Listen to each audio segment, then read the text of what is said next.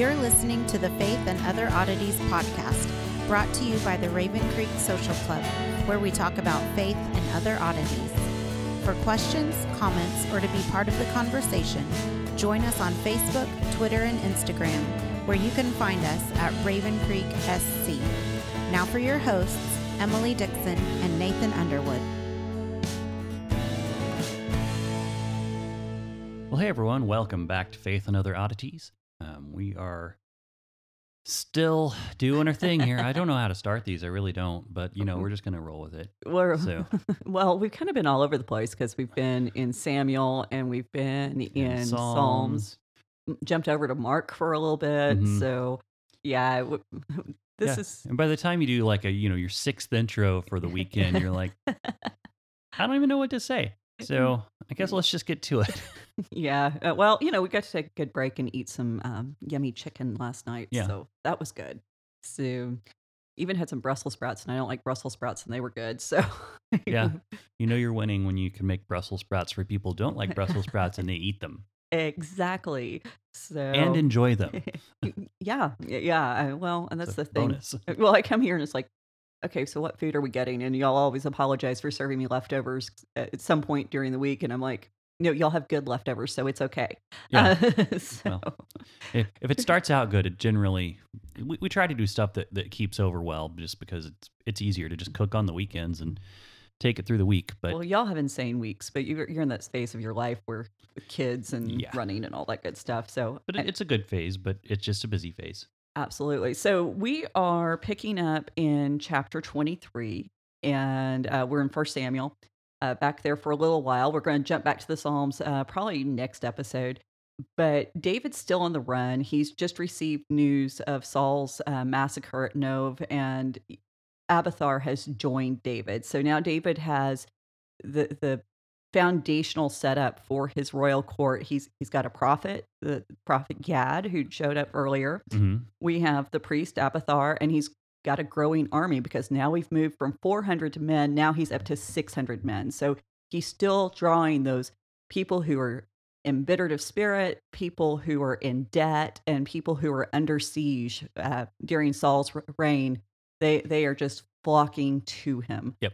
And so all he needs at this point really is some working capital and a way to find provisions for his troops. But before David can address those needs, we find out in verse 1 that the Philistines are attacking Keilah. It's a city. It's on the border, and it's threshing season. So the threshing floors are filled, and that's what the Philistines are specifically targeting. Yeah, coming to steal the food. Yeah, and we've seen this before with Gideon. Yeah, in A Bug's Life. Well, sorry. That too. Not as inspired, but still, an interesting story. But with Gideon and the Midianites, that they would come in after everyone had, made their fields for the year and collected their harvest. Done all the work. Yeah, pretty much. Yeah. And so we have this little reminder of Gideon, and there are several little ties back to Gideon with David, and they're presented as a contrast because remember, Gideon was the people asked him to be king, mm-hmm. and he refused the title ostentatiously, but he might actually have functioned in that capacity for all practical purposes. And then, of course, his son Abimelech did accept the title, and that led to all sorts of things. You can go back and listen to our episode on Judges for more of that. But the contrast is so stark. And we see that beginning in verse 2, because David goes to inquire of the Lord. Mm-hmm. And he asked the Lord, shall I go and attack these Philistines? And the Lord said to David, go and attack the Philistines and save Keilah. Now, when Gideon was approached, he had to be talked into accepting the mission. He had to be convinced. And, we're all familiar with that story of not the golden fleece. That's a totally other story, but the fleece being laid out, and if it was dry and if it was wet and if the ground around it was dry and wet, and all these signs that he had to do to really believe that this was where God was calling him and what he was supposed to do. David doesn't wait for God to show up and say, hey, you need to do this. David actually sees the need. He goes to God and says, should I be the one to address it? Right. And so right there's your first big contrast, because David's running for his life at this point, and he still takes time out of this chaos that's going on in his world to actually address the needs of the people that he's going to be king over. And this tells you something about his ability to be a king, that he would put his personal needs aside in order to defend them. Now, if you read through this closely, you're going to notice that there's absolutely no mention of the Urim and Thummim. They're gone. They're totally absent. Matter of fact, the priest doesn't appear until verse 6, and we're told that he brings them with him. Mm-hmm. So this conversation that David is having with God really sounds a lot more direct. It sounds more personal. It reminded me of Judges 1 whenever they're asking, how should we proceed? And Mm-hmm. there's no mention of any kind of divination at this point, even divination that's sanctioned through the Urim and Thummim, that it's just he's having a conversation. So verse 3, David's men said to him, "Behold, we are afraid here in Judah. How much more then if we go to Keilah against the enemies of the Philistines?" So, like I said, Keilah it's a border town. It's one of the first lines of defense for Judah. And the rabbis claim that this is precisely why David was allowed to make this attack. Because supposedly, now this is kind of ties back to the showbread episode. Supposedly, this is happening on a Sabbath. Now, the text does not say that, but I think it is kind of interesting what the rabbis read into it, because they say he inquires of the Lord not whether or not he should go defend the city, but whether or not he should make war on the Sabbath, because making war on the Sabbath would have been forbidden. And the rabbis say that if the attacks had been for taking lives, for killing people, then absolutely it was allowed to make war on the Sabbath. But we're specifically told that this is not about killing people. This is about plundering the threshing floors. Right. So the exemption that the rabbis provide for David is that as a border town, it had to be defended at all costs, because ultimately that saved more lives than if he had gone to war. So this is why he's allowed, according to their thoughts. And like I said, that's rabbinic tradition, and I don't want to. And why not just go with what the text says, as opposed to adding the Sabbath information in there? Yeah, well, and I think it's because the rabbis have such a huge issue trying to reconcile what David did with the showbread, and what exemptions did David have under the law, and they, there's so many times that David seems to set the law aside in order to do his own thing. Yeah, but why add more trouble to the text is what I want to know. Because they're rabbis, this is what they do. I have a problem with any kind of philosophy or way of interpreting things that adds complications right to the text. Yeah. And adds complications to things. I mean, if it helps you sleep at night, sure, that can be what you think, but I don't see how adding something that's not even in the text to it. Yeah. I mean, because to me, I'm looking at this with David asking if he should do this as kind of going, hey, this might not be the best strategy, because while we're fighting, Saul and his men could come take us. Mm-hmm. Why isn't, this should be Saul's job. Mm-hmm. Why is Saul not here? Should I be presuming to take the role of the king? These are the things I would assume he'd be asking about. Right.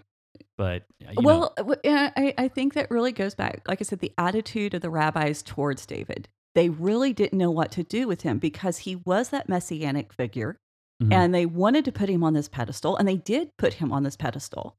And so trying to figure out what to do, how do you deal with this guy who's supposed to be the epitome of what God wants, and yet he still seems to be, he just tosses the law aside willy-nilly sometimes, it seems, which is, I didn't think of it until we're talking right now, but think about how this plays into to Jesus' ministry, and the fact that Jesus so often, if you don't know, like we were talking earlier with the oral tradition and the Mishnah, if you don't know what Jesus was referencing, then it seems like Jesus is tossing the law aside. Right. And so, which, again, why it's important to study what's actually there and available. And, granted, we didn't, it's only been I don't even know how many years that Christians have really taken the idea of considering the oral Torah at all, Mhm. let alone knowing it exists.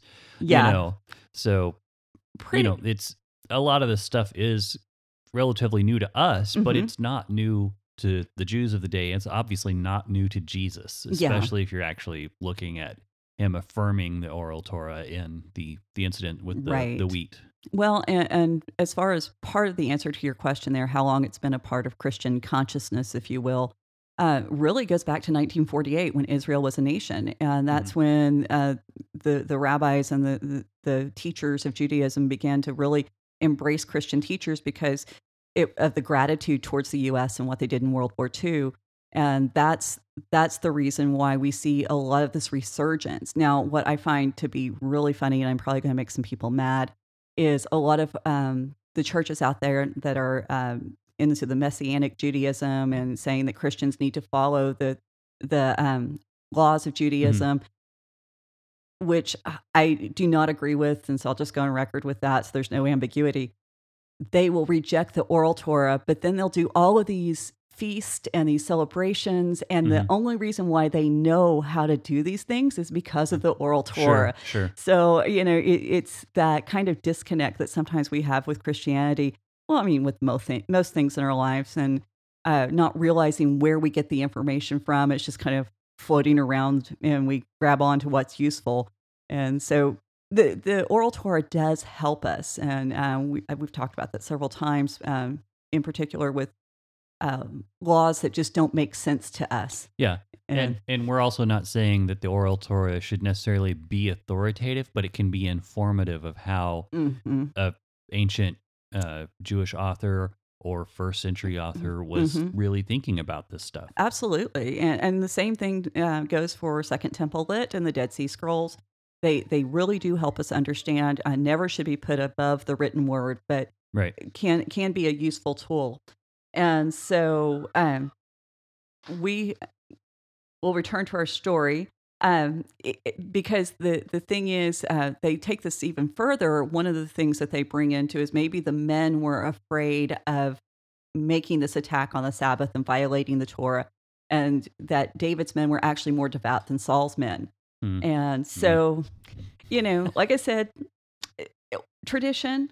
But I honestly think that a second solution for this makes more sense. And it's that these men remembered what happened in that last part of Judges when the elders went up and inquired of the Lord, should we attack Benjamin? And God said, yes. And well, actually, they said, who should lead out? They didn't even ask if they should. They said, who should lead out? And, God said Judah. And God gave them clear-cut instructions, and everything falls apart because they asked the wrong question. And, David's men may have been worried that, one, David didn't hear from God as clearly as they might hope he would. They could have been worried that they're going to have a repeat of what happened there with Benjamin. Uh, this idea of communicating with God, remember, we're moving out of that time where of those big miracles of Genesis and Exodus. And so the angel of the Lord had departed in Judges 2. This is a few generations removed. We've got some debate on how many.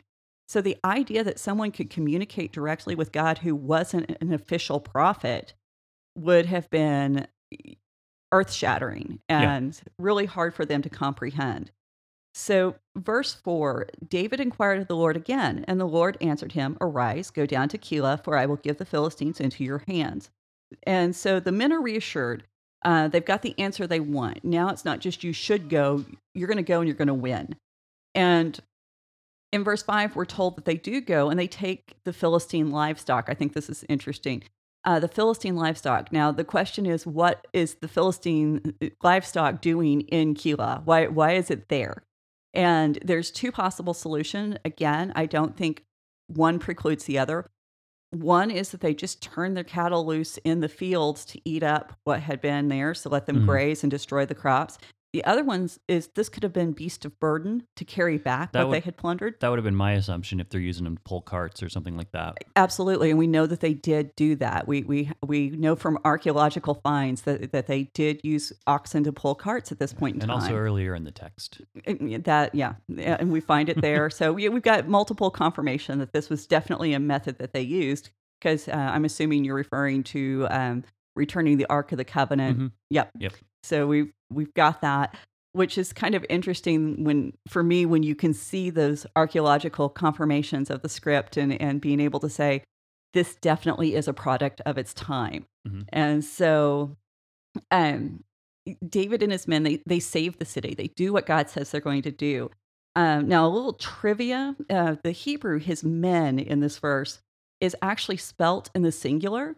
But sometimes when you're reading Hebrew, and you're doing it properly, you do it according to tradition, and the tradition dictates that you pronounce it differently. And because context, obviously, David did not go with his man, he went with his men, then you do pronounce it in the plural, but the word itself is in the singular. And so the rabbis said this means that David took his best men, that not all of the men went with him. Okay. And there are different places in the Torah and the Tanakh, the Old Testament overall, that you will find that there's those little discrepancies in how it's pronounced versus how it's written, and those are significant. A lot of times they're a little clue into how the ancients read the text. So, verse 6. Now Abiathar shows up, and we're told that he'd fled to David to Keilah and had come down with the ephod in his hand. So the ephod that he's bringing is not the one that Goliath's sword was hidden behind. This is the one that has the compartment for the Urim and Thummim. So now they're there on the scene. Before this, David didn't have it. And the fact that David has this and he can now consult it in the presence of his men, the men can witness the answer, because now it's something that can be, it can be viewed, it can be seen. And so the men can see how God's going to respond, and he doesn't have to confirm. And this is the appropriate way for a king to seek God. It's not that he was inappropriate before, but this is kind of what the culture expected. This is what his society really kind of wanted from a king, to go through the proper channels and have all the ceremonial and ritual pieces in place. So verse 7, Saul hears that David's at Keilah, and he realizes that he has a chance to trap David in a city of bars and gates, or gates and bars. And like you said earlier, why isn't Saul already there? Why isn't he, out defending the city, his city that's been attacked by the Philistines? Right. So you realize at this point, Saul really wasn't doing his business as a king, because he had been too busy chasing David. He was focusing on his own agenda versus what God had commanded him to do. And this is one of the reasons why Saul is such a lousy king. He never seems to realize, just do what God tells you to do. Right. Basic instructions. Yeah. It's like, it's not that hard. And we're reminded that everything Saul has done, it has set David up to succeed. So David gets to step into that kingly role, and he gets to demonstrate to the people that God is with him. And, he acquires provisions for his troops. The one thing that Saul definitely doesn't want him to be able to do at this point. Mm-hmm. I mean, if David can't feed his army, then what happens? They're going to desert him. So even the practical aspects of David coming to power are being taken care of through Saul's neglect of his kingship. And notice in the verse, Saul doesn't even spare a thought for the people or the city. He just wants to go after David. He's not even relieved that David saved the city. He's not happy that his subjects have been spared, this Philistine attack. All he can see is an opportunity to kill David. So Saul summons his men to Keilah to besiege David and David's men. And, again, we're looking at the purpose and not the practical and unavoidable ramifications of besieging David in Keilah. Right. He would have been besieging his own city. Yeah. And sieges at this time, these were horrible things because you got stuck in a city under siege. You didn't have any food. People starved to death. Immediately all the animals were killed. But then, like I said, there's situations where cannibalism comes into play because there is no food. And Saul's willing to do this, and we shouldn't be surprised based on what he did to the priest in Nob. So we already know he has absolutely no problem destroying the very ones he should be protecting. And so the fact that he's willing to sacrifice these people really puts David in stark contrast, because here's someone who shouldn't have to protect them, but is stepping into that role. Right. So verse 9, David knows that Saul's plotting against him, and we are not told how he knows. He knows, and we shouldn't be surprised that David has, he can either have messengers who are informing him of this. He could possibly just be getting information and revelation from God himself. But this is leading into the first time that we see David actually engage in a ritual inquiry of God.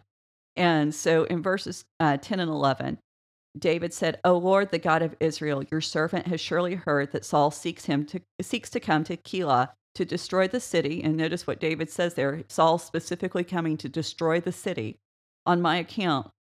"Will the men of Keilah surrender me into his hand? Will Saul come down as your servant has heard? O Lord, God of Israel, please tell your servant." And the Lord said, "He will come down." Now, we're going to assume, based on all the information, so it's a little assumption, but not a huge assumption, that the main problem with the Urim and Thummim is that you get yes or no answers. You don't. That's oh my gosh, I've heard so much speculation on what they were and how they worked. It's a little wild. That's the thing. We don't have a lot of clear information in the Bible. We've got some other customs outside of Israel that really resemble this, and that seems to be the method that there would be a yes or no answer. And David's just posed two questions back to back, and will they surrender me to Saul, and will he come down? And God answers the last question. Saul's on his way. So David in verse 12 asks the first question again. Will the men of Keilah surrender Saul into his hands? And God affirms that they will.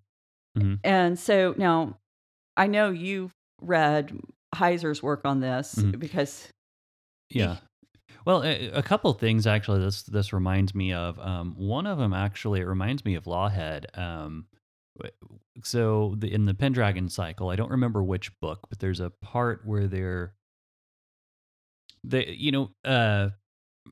Merlin was trained in magic, but then he stopped using it as he grew closer to, as he, in the book, he comes to faith in Christ. So he stops using the magics. And there's a part of the book, and when you're talking about how now the Urim and Thummim are here, so we can have a display in front of the men. There's a part in the book where the soldiers just demand that Merlin gives them a sign. And he's like, "I don't really like to do this anymore, but just so to prove to you that we'll have a sign." They build a huge fire that he winds up scrying in.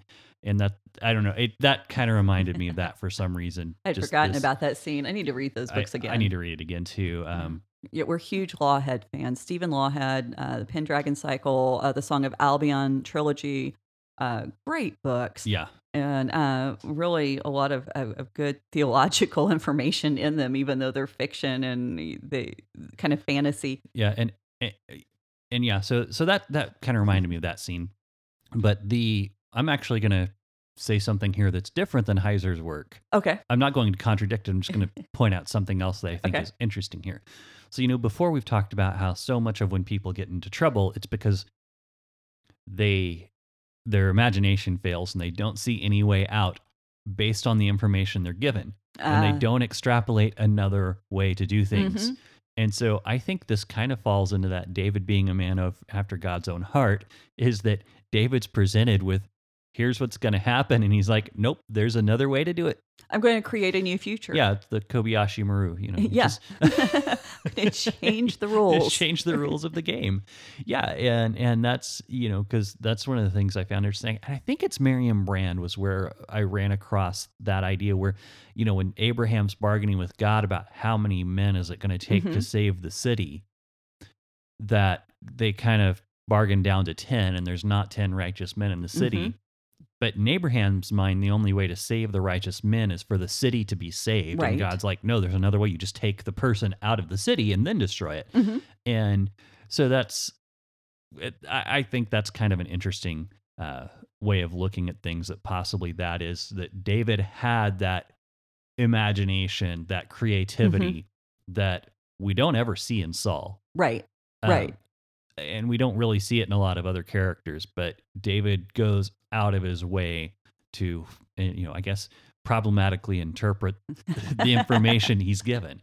But I know what you were going to go with was probably the fact that here we have God saying something is going to happen, and then David going, nah, I don't like that, and then leaving. Because the Bible clearly does not say, yeah, they'll do it if you stay. You should get out of Dodge. It says it's going to happen. Yeah. And so this is really problematic for anyone who has exhaustive divine determinism type of view.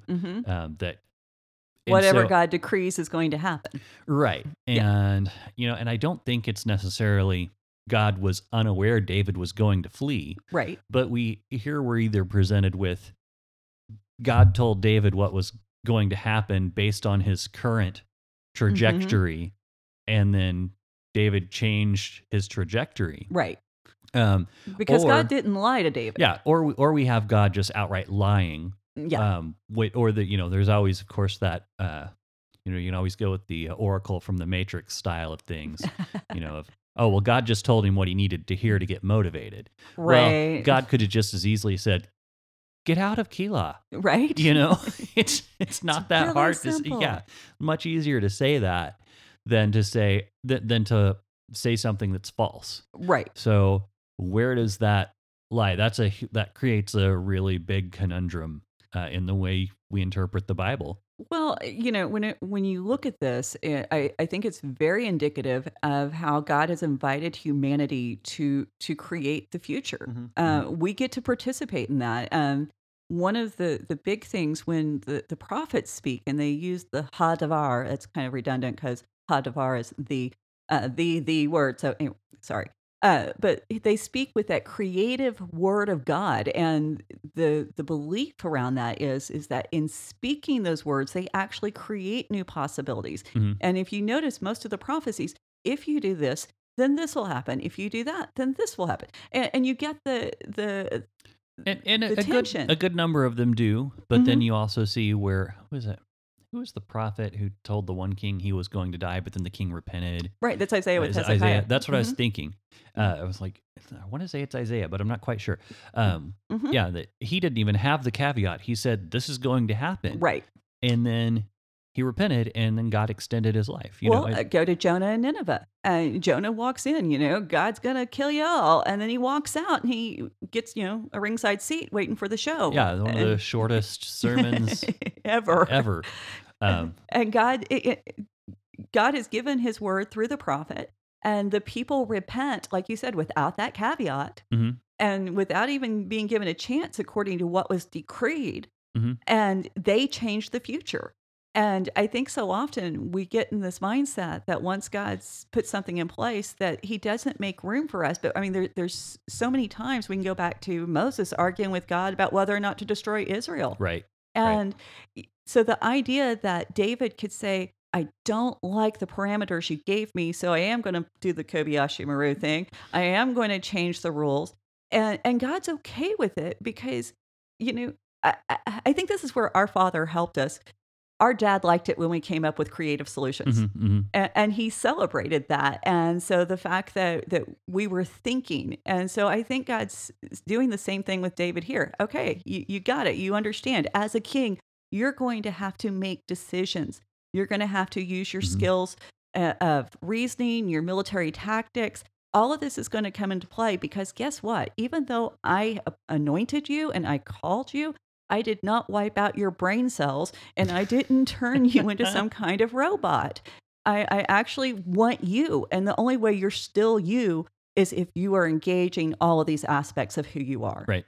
And so I know for some people that's going to be a really hard thing to say, but or to accept. I just, if you really do believe in meticulous determination, one of the things I encourage you to do is go through the book of Deuteronomy and just circle how many times you see the word if.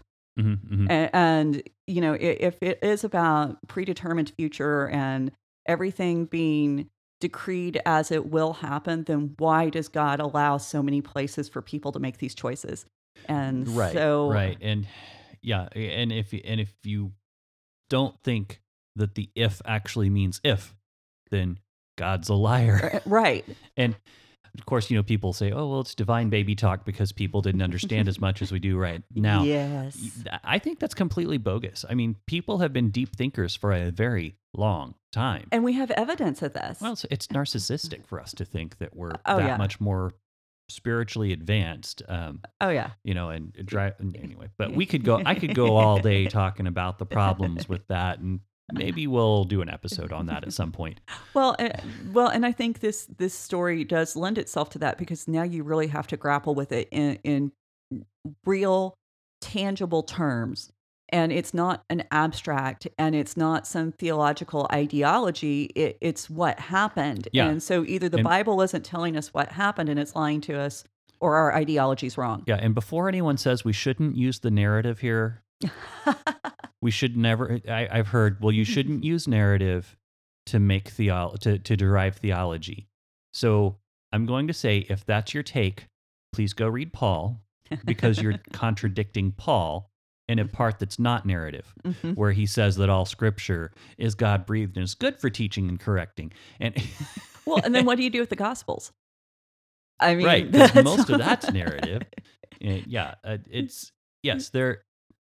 So that's... Well, and there is a Jewish principle that you do not apply any law unless you have a narrative to explain how the law is applied.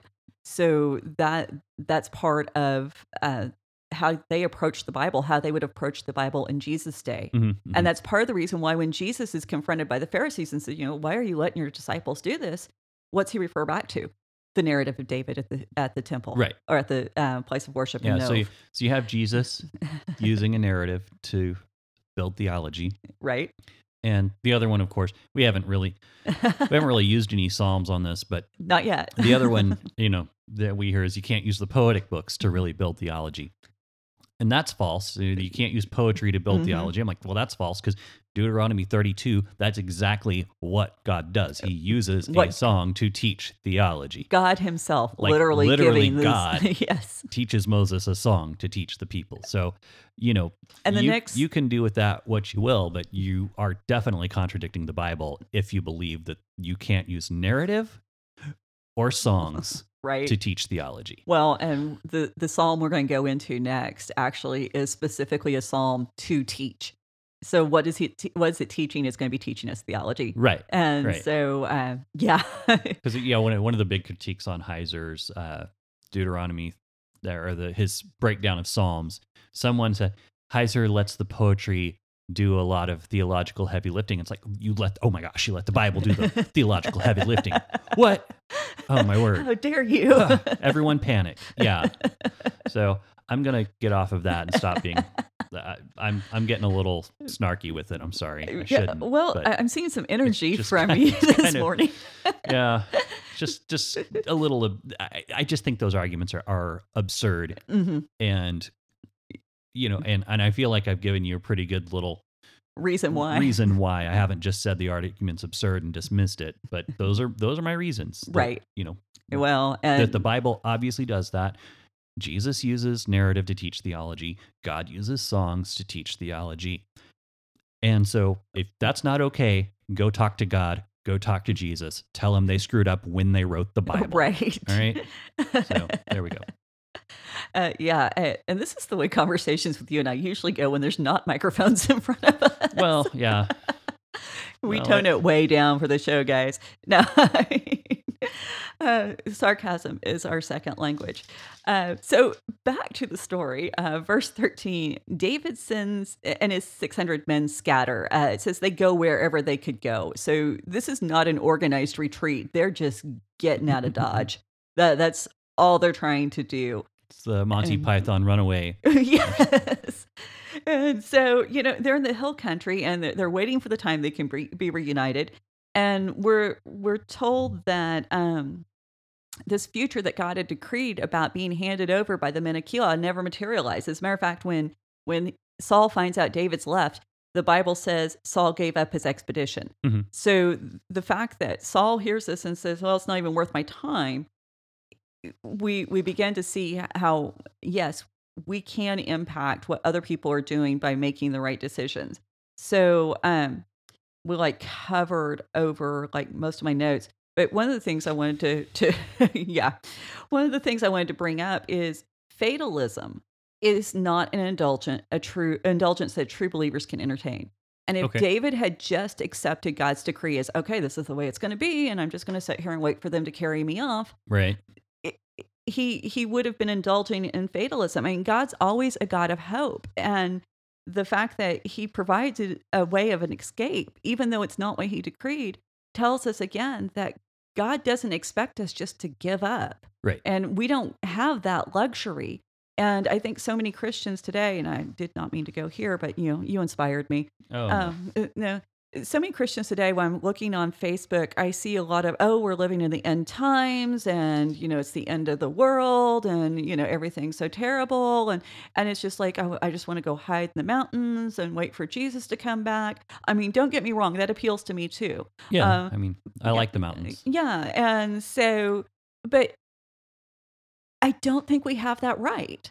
I don't think we just get to go, this is where we get to give up. Mhm. We have to continue fighting against the powers of evil, and we have to continue trying to demonstrate God's rule in our life so that God's rule can be manifest on this earth so others can be inspired to follow him. And the minute we just we give up, we're letting Saul come in and take us.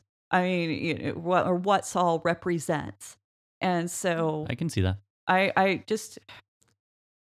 I get frustrated. I mean, because there's a part of me that would really just like to go sit and pout in a corner because things aren't the way I think they should be. But again, God, kind of kicks me in the butt occasionally and reminds me that I'm not allowed. Mhm. And like a good parent should, but I have to get over it. So, verse 14, and David remained in the strongholds in the wilderness, in the hill country, in the wilderness of Ziph, and Saul sought him every day. But God did not give him into his hand. So David's in these strongholds. These are naturally occurring kind of just rock outcroppings and caves that were good strategic fighting positions. I mean, matter of fact, you can still go to this area and see just how rough the terrain is. Mhm. I can't imagine trying to chase down someone in this area. Especially when you're carrying a sword and any kind of armor. Yeah, absolutely. And then David, he's back home in the wilds. I mean, this is where he started out. He was a shepherd. He knows what it's like to lead flocks of sheep. And I don't know if you've ever led sheep anywhere or tried to drive sheep anywhere. They are not the most graceful animals. I think it depends on what kind of sheep. I think Mm. if you have mountain sheep, they're going to be a little more hardy. Yeah, they aren't going to be as stupid as the sheep I've had. I think the breeds of sheep we have in the U.S. have been kind of. I don't know. I think the intelligence has been bred out of them.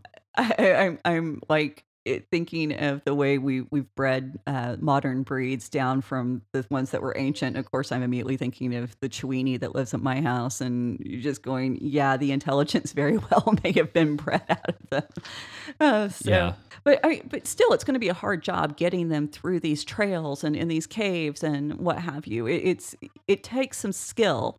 And now David uses that skill with his men and helping them find appropriate places to hide and providing for the people the same way he would have provided for his flocks in a very real, you can see the metaphor being lived out. Right. And so the other metaphor that we can be seeing lived out is this wilderness language. Now immediately we're thinking of the 40 years in the desert. Mm-hmm. And we've been reminded Saul is the Pharaoh of David's day. And so the fact that um, David now, his life, we spoke of it briefly before, but David's life really is kind of a microcosm of the entire history of Israel being played out in one person. And so he has to spend his time in the desert. And the thing is, David's Pharaoh isn't overcome by the sea. And there's this moment where you kind of have to ask, why is God waiting so long for Saul to be taken out so that David can get on with it? Because we still have the rest of First Samuel to get through, and it's just one big chase scene. Right. But I love this. This is from Rabbi Hirsch, and I just wanted to read this quote because it's really good. It says, if proper living would automatically lead to immediate reward and punishment of the selfishness, and not an exercise of free will in the performance of God's will, would be selfish. I'm sorry, it's got a weird break. Selfishness would be the motivation for man's acts. As such, a righteous man's suffering are actually proof of God's love and interest in his moral improvement and well being, because it means that God is testing him to prove that he is indeed acting out of faith. Hmm. And I mean, I don't like it, but I do. Yeah. I mean, because there has to be a point. I think any of us who've been aware realize there's just points in our lives where it seems like God's gotten held up on the train somewhere and not arriving with whatever we believe he should arrive. And even good things. I know lots of people who've been called into ministry, who've gone to seminary, who've worked really hard, and they're doing some other job. They're, teaching, they're working at a bank, or they're working at a fast food place. And they're like, God, I spent all this time and this money and this energy to do what you prepared me to do. Why can't I find any open doors? And I know a lot of my friends, even from seminary, who've stepped away from the faith because none of the doors opened as soon as they thought they should. Right. And, and I do have a lot who are still holding on and still praying for God to show them exactly where to plug in this particular gift. And so, there are times I wonder where I'm supposed to be. I feel that that's a lot of where my journey's been, is trying to find places to plug in and help and serve and learn and help others grow. And it's just, it can be disheartening. I don't want to get too much into that, but yeah, it can be a little frustrating. And I even today, I still feel like, the podcast, I feel like, is helping people, and I hope it is. And we've gotten some really good feedback, but it's at the same time, there's other areas in my life where I'm like, we could be doing more, but we just haven't found that place yet. Well, and speaking of people with positive feedback, Christine, one of our supporters, actually just wrote us a nice letter that we got yesterday. You've had it for, I don't know how long you had it, but anyway, I got to read it about yesterday. A week or so. Very, very sweet, and those do encourage me. And it was really cool to get a handwritten letter talking about what we did instead of, instead of just an email. Yeah, no, I love the emails. Yeah, I love the comments. Don't stop with the emails if you have questions or comments. Yeah. But just that extra step, it was just so thoughtful. So anyway, verses 15 and 16, David has accepted at this point that Saul's out to kill him. And he's hiding in the wilderness of Ziph and Choresh. And Jonathan goes to David to strengthen his hand in God. Now, this is the last time we're going to see Jonathan meet with David. The next time we're going to hear about him is in his death. But it's interesting for me to note that Saul's going crazy trying to find David, and Jonathan just seems to walk into camp and say, "What's up?" There's no problem for him to find David. So this kind of speaks and has been read as God's divine protection, and we're going to see a little bit more evidence of why.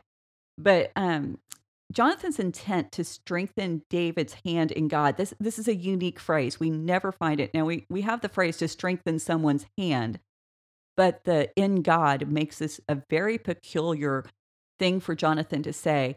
We don't have it anyplace else in the Bible. I don't know exactly what the significance of that is, but when we find those things, I think there is something there. But I think, if I had to speculate, I think one of the things it shows is it's a reminder of Jonathan's character. And Jonathan has accepted God's decree, which again, going back to the fatalism, Jonathan seems to be okay just going along with whatever's said. And again, leaders of Israel didn't have that luxury.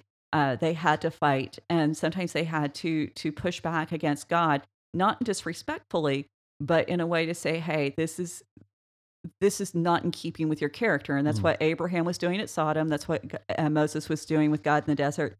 And so Jonathan just did not have that element of that in his personality. So, verse 17, he said, Jonathan said to David, "Do not fear, for the hand of Saul my father shall not find you. You shall be king over Israel, and I shall be next to you. Saul my father knows this." So this is an interesting pronouncement from Jonathan. He opens with the "do not fear," and it almost sounds angelic. Yeah. And yeah, it's really kind of a strange phrasing for him to use. I don't think the ESV does a really great job translating this verse. Some of the nuances are missed. Now, the first part, Saul isn't going to find you. You will be king. Absolutely, they're dead on. Those are kind of hard to get wrong. But it reads like a prophetic statement. And it reads like Jonathan is pronouncing something directly from the Lord that's been revealed to him. But where the translation slips is the next phrase, "and I will be next to you." And so it sounds just like, "Oh, well, I'm going to give you my support. I'm there for you, buddy." Um, but what he says, the word is misnea, and it's a copy, a double, a second. And we find this word used with Joseph whenever he's serving under Pharaoh. He is the second, Mhm. and so or the viceroy over Egypt. Mordecai when he's second to Xerxes in Esther. So the idea of kind of almost a co-regent. Now we have to be careful here because I think it could sound like Jonathan's being a little self-serving. Hey, you be king. I get to be right alongside of you. We'll rule the land together. It's going to be great. But I don't feel like that's in keeping with Jonathan's character from what we've seen in the rest of the book.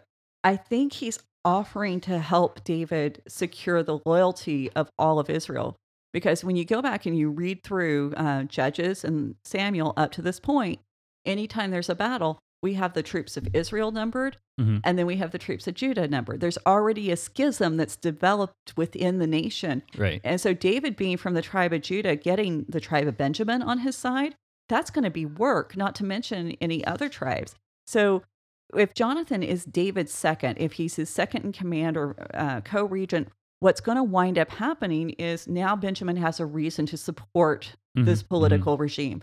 And also it provides continuity from the reign of Saul through the line of David. But of course, we know that that doesn't happen. Yeah. Yeah. So, and then he concludes with Saul knows all of this. And before this, we kind of had some doubts. How much did Saul know? How much did he really get? And here's Jonathan. Well, and I wonder here's my question is, did Jonathan inform Saul and then tell Saul, possibly the reason that Saul's not there is Jonathan saying, "You know what, there's no need to fight. Let me go to David. We'll see if he'll agree that even if he's king, I can still be Mhm. second in command." It's I possible, I mean, that would make a lot of sense to me. Again, it's speculation, right? but it seems like that would be one of the easier ways to go about things rather than just sneaking out and doing whatever it is that Jonathan does. Well, and my question is could Jonathan do that? I mean, the past conversation we had with Saul is, he'd lost his mind. Nobody told him about Jonathan's covenant with David and Jonathan stirring David up against him. So I don't Mhm. know if Jonathan could have even convinced Saul. I mean, I guess it depends on what day you caught Saul Yeah, it would because depend on what day you caught good him. It would grief. depend on, it would, and how long what was the time frame? How long had they been working on this? I mean, you're talking about David moving 600 men around. That's going to take some time, right? So Right. there may have been some time to work on it. And that, Jonathan's going, "Hey, Dave, we can see that David's an effective leader. And if he's the one who's supposed to be the next king, let's try to make it the best for us as we can." Yeah, and you can almost see Jonathan trying to smooth things over. I mean, he has before. We've had evidence of that in the text where he has gone to his dad and like, why should David die? What's his sin? What's his Yeah. guilt? Yeah. And so we have Jonathan definitely trying to be the peacemaker. So Well, and even if Saul is this kind of narcissistic, controlling person, mhm. he might agree to it one moment.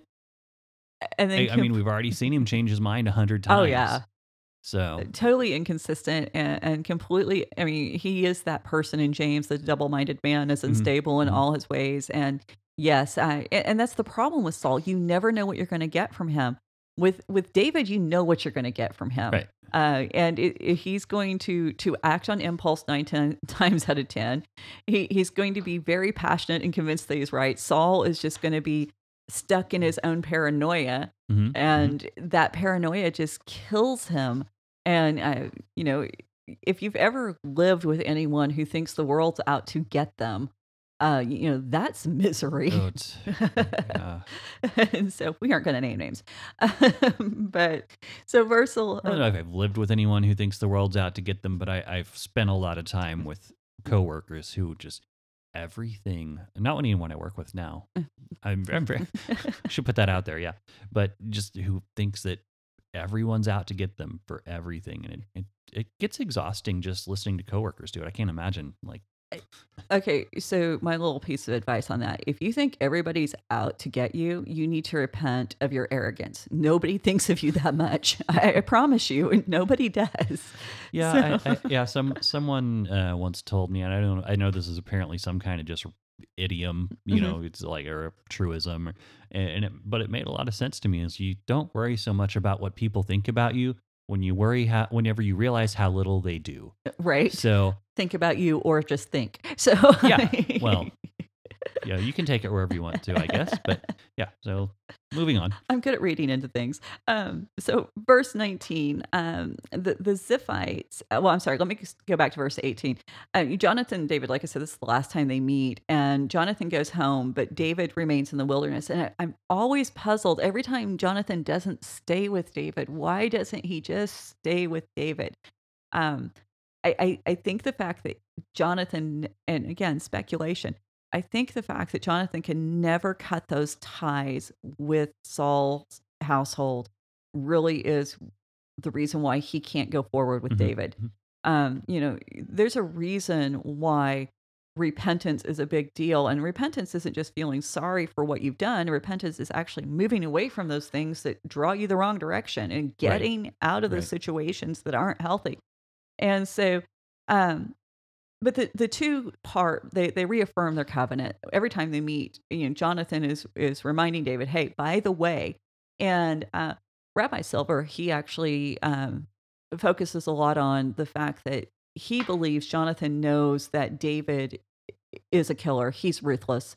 And he really wants to reinforce that idea in David's mind. You owe me. You need to take care of my family. Mhm. And he thinks that's why Jonathan is so adamant each time he's with David to reaffirm that covenant. That might be a little too far. I don't know. I mean, David is not afraid to take out his enemies. Right. Obviously. Yeah. And even enemies that we might say he shouldn't have taken out, or that he should have been kinder or found a more fair way to deal Mhm. with. And I'm not even talking about Uriah at this point. I mean, I'm just enemies within his courts. Uh, there's, how much did David love Jonathan? We really don't know. We know that Jonathan really, really loves David. Mhm. And the relationship does seem to be kind of lopsided. But David's loyalty was to God, and David's call was to the kingship, and Yep. he really hung on to that. And anything that got in the way, up until a few missteps that he has later in life, anything that got in the way of him being that person who could sit on the throne was not something he nurtured in his life. Right. So, verse 19. Then the Ziphites went up to Saul at Gibeah, saying, "Is not David hiding among us? The strongholds of Horesh at the hills of Hakilah." These words in English are so much harder to read than when they're written in Hebrew, which is south of Jeshimon. And so the Ziphites were a clan within the tribe of Judah. They are very closely connected to Caleb. There's even indications that they could have been descendants of Caleb. So that's really interesting because they would have been, as one of the clans within the tribe of Judah, they would have been able to marry within that tribe. So we really would have had that mix of the descendants of Judah, but also the Kenite strain from Caleb. And so they are connected to David. Matter of fact, they are their family, even if it's just distant family, they are related to David in some form. And that's what makes them approaching Saul so puzzling because they take the initiative, they go to Saul, and they're ready to offer David up on a silver platter for Saul to take out. And in verse 20, they encourage Saul to follow the desire of his heart. And I think there's a teaching moment here that whenever someone encourages you to follow the desire of your heart, especially when it goes against the dictates of God, you don't need to listen to them. Yeah, especially if you're angry with someone or, it's A little jealousy, a little rage Yeah. going on. Yeah, the heart's deceitful, guys, and we just need to remember that. So Saul says something interesting in verse 21. He says, "May you be blessed by the Lord, for you have had compassion on me." Okay, this verse is so messed up. What Saul's saying here is so wrong. So number one, he's asking that the Ziphites be blessed because they're trying to help him kill God's anointed king. Um, I think this shows us that you can dress any kind of political maneuvering up in religious garb, and it's been going on since the dawn of time. Mhm. I mean, seriously, what kind of person blesses someone and asks that God bless someone who wants to murder someone? There's so many problems there. And the fact that Saul would even think that this is an appropriate response tells you that Saul is not thinking clearly. It's the manipulator role. Mhm. Mhm. I've got a disobedient peasant boy who thinks he's going to be king, and he's treated me so badly, and all this. It's that manipulator role Mhm. that he's always the victim, Yes. and it's obviously not true. I mean, it's like, hey, did you tell the Ziphites about the time that you Mhm. tried to kill him just because? Right. Like, How many times you threw a spear at him Yeah. when he was playing you a song? yeah, Well, because you know that whoever Saul's talking to is only getting his side of the story. So oh yeah, absolutely. And I think it's really interesting too because the rabbis, a lot of the rabbis actually defend Saul by saying that he thinks what he's doing is right, that he is fully convinced that, as the anointed king, and I think, that's one of the things we do have to hang on to as we read this. He was anointed king. Mhm, He mhm. did have all those great signs and symbols and the manifestations that prove that God had chosen him. Yeah. And so, there is an aspect that what he's doing would be considered correct if Samuel had not spoken to him. Right. And so the fact that the prophet had told him what's going on and Saul's rejecting it over and over again, because Samuel said it twice at least. He may have said it 3 times, but I know at least twice. This is not what's going to happen. Right. You can't continue this way. And contrast that with David whenever he's in Moab and Gad shows up and Gad goes, "Get your butt back where you belong." And David, he goes. Mhm. And so, there's that distinction between Saul and David. Who's going to listen to God's word and who's going to act and going to act quickly, and versus who's going to just ignore it because it's not what they want to hear. And that's the huge part of David's life that makes him so admirable even when he does mess up. But the second thing that makes this so troubling is these words echo what happened in chapter 15 Mhm. when Saul had spared King Agag. Matter of fact, we find the word as chamal. It's translated as compassion or spare. So if you're looking for it in the English, you aren't going to find compassion back in chapter 15. In the ESV, you're going to find spare, but it's the same Hebrew word. Okay. And it indicates that just like Agag was the wrong king to have compassion on or to spare, Saul is the wrong king to have compassion on and to spare in this moment. I mean, and this word, it doesn't appear that often. We find it 4 times in the book of Samuel itself. And remember, whenever you're doing studies, you want to look for words and phrases within the same book first, and then the same author, Mhm. and then in the rest of the Bible. And so in this time, we've got it 4 times. One with Agag is when the word appears. Here with Saul. Also in Nathan's parable to David after Bathsheba, and as a correction to David. And then David's mercy or compassion on Mephibosheth. Yeah. And so the idea throughout the Bible is that it's undeserved mercy, it's undeserved grace. And apart from the Mephibosheth's episode, the writer of Samuel really almost uses it with that sinister turn. That this is that the act of mercy and grace here is evil. And so you don't want to participate in it, and you certainly don't want to attribute it to God or godly motivation, because that's not what's happening. Right. And the third thing that's wrong with this, kings are supposed to extend compassion. They're not supposed to receive it. Right. And so the fact that Saul has said, I thank you for showing me this great compassion. He's not even maintaining the appearance of the royal dignity and self-respect that he should have as a king. Can you imagine David, doing this? I mean, this almost boot-licking move that Saul's Mhm. doing here. And it tells you how desperate Saul is. He can't find David. He needs somebody who's familiar with these hills and might have the manpower to go into the, all the little trails and back trails to try to find David. And this is what they're offering him. And he's so relieved. He's not relying on God, but he sees a man-made, man-offered solution to his problem. And this is compassion, not God's move on his behalf. Yeah. So it's very telling about where Saul is in his mental and emotional state, that he would even degrade himself to say these words. Mhm. So I think that's probably a good spot for us to. Yeah. I think we can take a break there, and then we'll come back and finish up 23. Is that right? Yeah, we'll finish 23, and then I think we're going to move into, I think we'll have time to do Psalm 54. Oh, fun. So Cool. Well, that sounds good.